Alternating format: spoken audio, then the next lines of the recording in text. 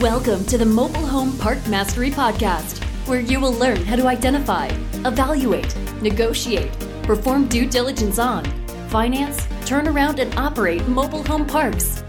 And now, here is your host, the fifth largest mobile home park owner in the United States, Frank Rolfe. I recently found at an antique store a letter from the Rogers and Hubbard Company dated 1932. They were a group that made fertilizers for farms. And this was a letter they wrote to all those various farmers who they sell fertilizer to.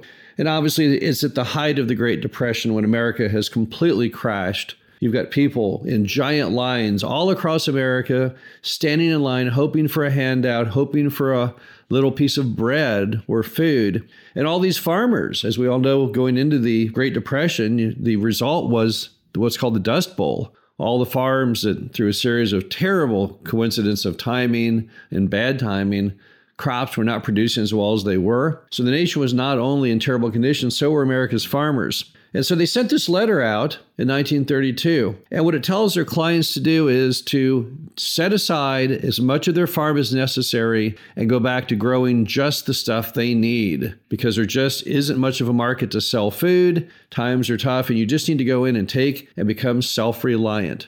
The article tells them to go ahead and figure out what it will take as far as their land mass to create all of the pork, eggs, poultry, milk, potatoes, and cabbage, and any other item your family needs. And go ahead and also set aside enough land to grow the crops necessary to feed your horses, cows, pigs, and poultry.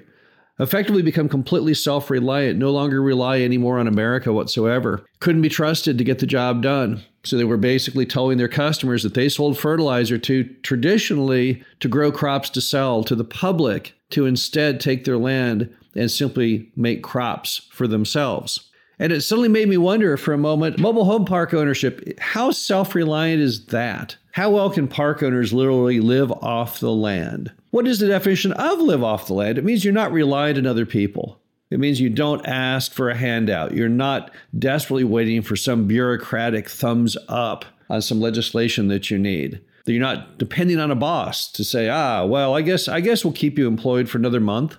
But instead, you control your destiny and you completely are in control of your life. So how do mobile home park owners score on that basis? Well, first off, obviously, mobile home parks have monthly income. That's very different than most other investments out there. If you own shares of Tesla, you may have had a wild ride in stock valuation, but you never gotten a penny in distributions. Mobile home parks monthly get their monthly rent. They pay out their bills. Whatever's left goes to the owner. That, from a subsistence basis, from a self-reliance basis, that is about as attractive as you can humanly get. Also, we have insanely high demand in the mobile home park business. We're not reliant on any kind of ad source. Facebook can go down for a day, a week, a year. We could be tossed off of social media. It still will not stop people coming in the door and your phone ringing off the hook looking for a place to live. And that's very, very reassuring in a time of great political instability like we have today. Also, you don't have to worry about any impacts from COVID or the next COVID or COVID-3 or COVID-50 or whatever we're going to do here in America on an annual basis when the flu season returns and we've got COVID out there somewhere, because we were determined to be an essential service. So as a result, it doesn't really matter what happens as far as masking, shutting things down, because mobile home parks have already been through that process. And since we're housing, we're an essential service. We also have no risk of technological obsolescence. The internet cannot stop us in any possible way. We're not like the makers of Betamax, later replaced by the next bestest way to store and replay video content. We're very simple. We rent land to people who place objects on the land that they can live in. And those objects may change over time. That's for sure. They already have. Look at the trailers from 1940 versus the things today. They look nothing alike. But since we just rent the land, that's okay. Over time, that market can change. But as far as our business model, you cannot make it obsolete. Also, we're a wonderful inflation hedge. In times of inflation, only two investments do well: precious metals, gold and silver, or real estate. And the best of real estate is income property real estate, where you can change those leases in keeping with inflation. Fortunately, that's exactly where our industry sits. Unlike a shopping mall developer who enters often into decades-long fixed-priced leases, Ours and most mobile home parks are month to month, or at least no longer than 1 year in term. Also, we have very, very strong property rights. We aren't reliant on any great association. We wish we had a great association, but we're not reliant on anyone to allow our business to function. If we were gun manufacturers, we'd be constantly concerned about what happens as they change the laws. Will they outlaw guns? Will they outlaw liability protection against gun owners? However, in our case, we have very, very strong property rights. In fact, there have been no fewer than 5 state Supreme Court cases in which the rights of the park owner were upheld. We have grandfathering rights as far as our ability to operate, but we also have very strong property rights just as far as in America, the ability for no one to take your land away from you. Also, in our industry, you get paid twice, once in cash and once in equity. So what does that mean? Well, it means that we've got 2 things to look forward to. Number one, that monthly cash flow. Every month when all the rent comes in, pay the expenses and keep the rest. But also, as we pay down our debt and as we raise our rents, fill vacant lots, cut costs, and make the property more valuable, we have inherent equity in that property. So that means even though we may use up all of that money every month that comes in to pay our living expenses, to be self-reliant, we also have this great self-reliance bonanza at the end when we go and sell the mobile home park or refinance the mobile home park and tap into that equity. I don't know of any other thing you can invest in that pays you twice like that. Most stocks that pay dividends, and they're very, very small dividends, 2%, 3%, those stocks don't really typically have big run-ups in value. At the end of the movie, when you go to sell the stock, you'll just get the same price you probably paid. But mobile home parks are well known to increase in value significantly over time as rents go up and you do all kinds of good things and you're paying down your debt. I'm not even going to mention the fact of inflation. Bear in mind the reason mobile home parks and real estate do so well in times of inflation is as those revenues go up, as the net incomes go up, the debt remains constant. So over time, your property profit is growing every day. And that makes you feel even more self-reliant because not only do you have that monthly cash flow, but you have this big safety net at the end known as equity.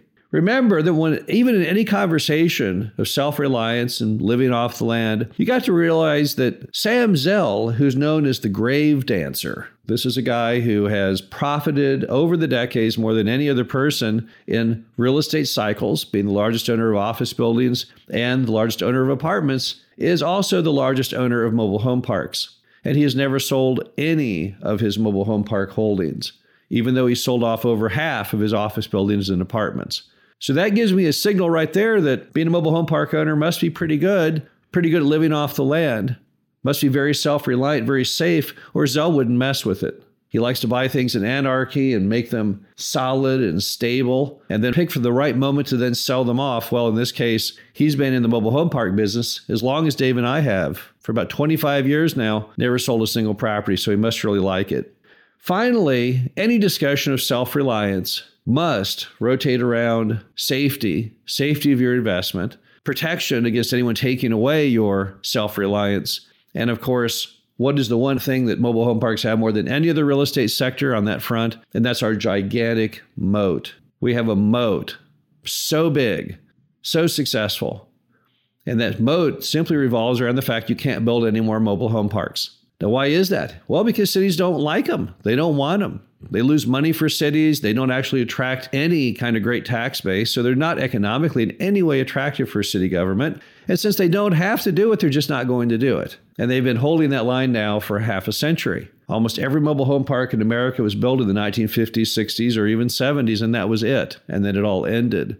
And since the zoning boards don't seem to ever have any desire to change, and I don't know why they ever would, our moat is so wide and so deep that no army of people trying to injure park owners or the industry has any chance of getting across it. And they know that, and it frustrates them. That's why the media always launches into these tirades against park owners, that they think it's unfair. We have an unfair business advantage. I don't know about you. I would like to have an unfair business advantage in the unstable America I see unfolding every day. You can't hurt my feelings by saying, gosh darn it, you were too smart to be in the mobile home park business and it ain't fair. Well, tough. Those who hate the industry because they think that we have the best business model of all time, perhaps the solution would be just for them to enter it. The bottom line is that mobile home park owners can really live off the land. We are very, very self-reliant. If you talk to park owners, one thing you won't hear is the word fear or insecurity. They don't have that. They have a product that everybody wants. They have a product that is safe and sound under the law. They don't have to mess with constant new competition from developers. They get paid twice. They've got good monthly income. They've got inflation hedge. The bottom line to it all is there's no group out there that can live off the land better than mobile home park owners. This is Frank Rolfe, the Mobile Home Park Mastery Podcast. Hope you enjoyed this. Talk to you again soon. Thank you for listening to the Mobile Home Park Mastery Podcast. Be sure to visit us at mhpmastery.com to subscribe to the show, read our show transcriptions, and access all of our great information on mobile home park investing.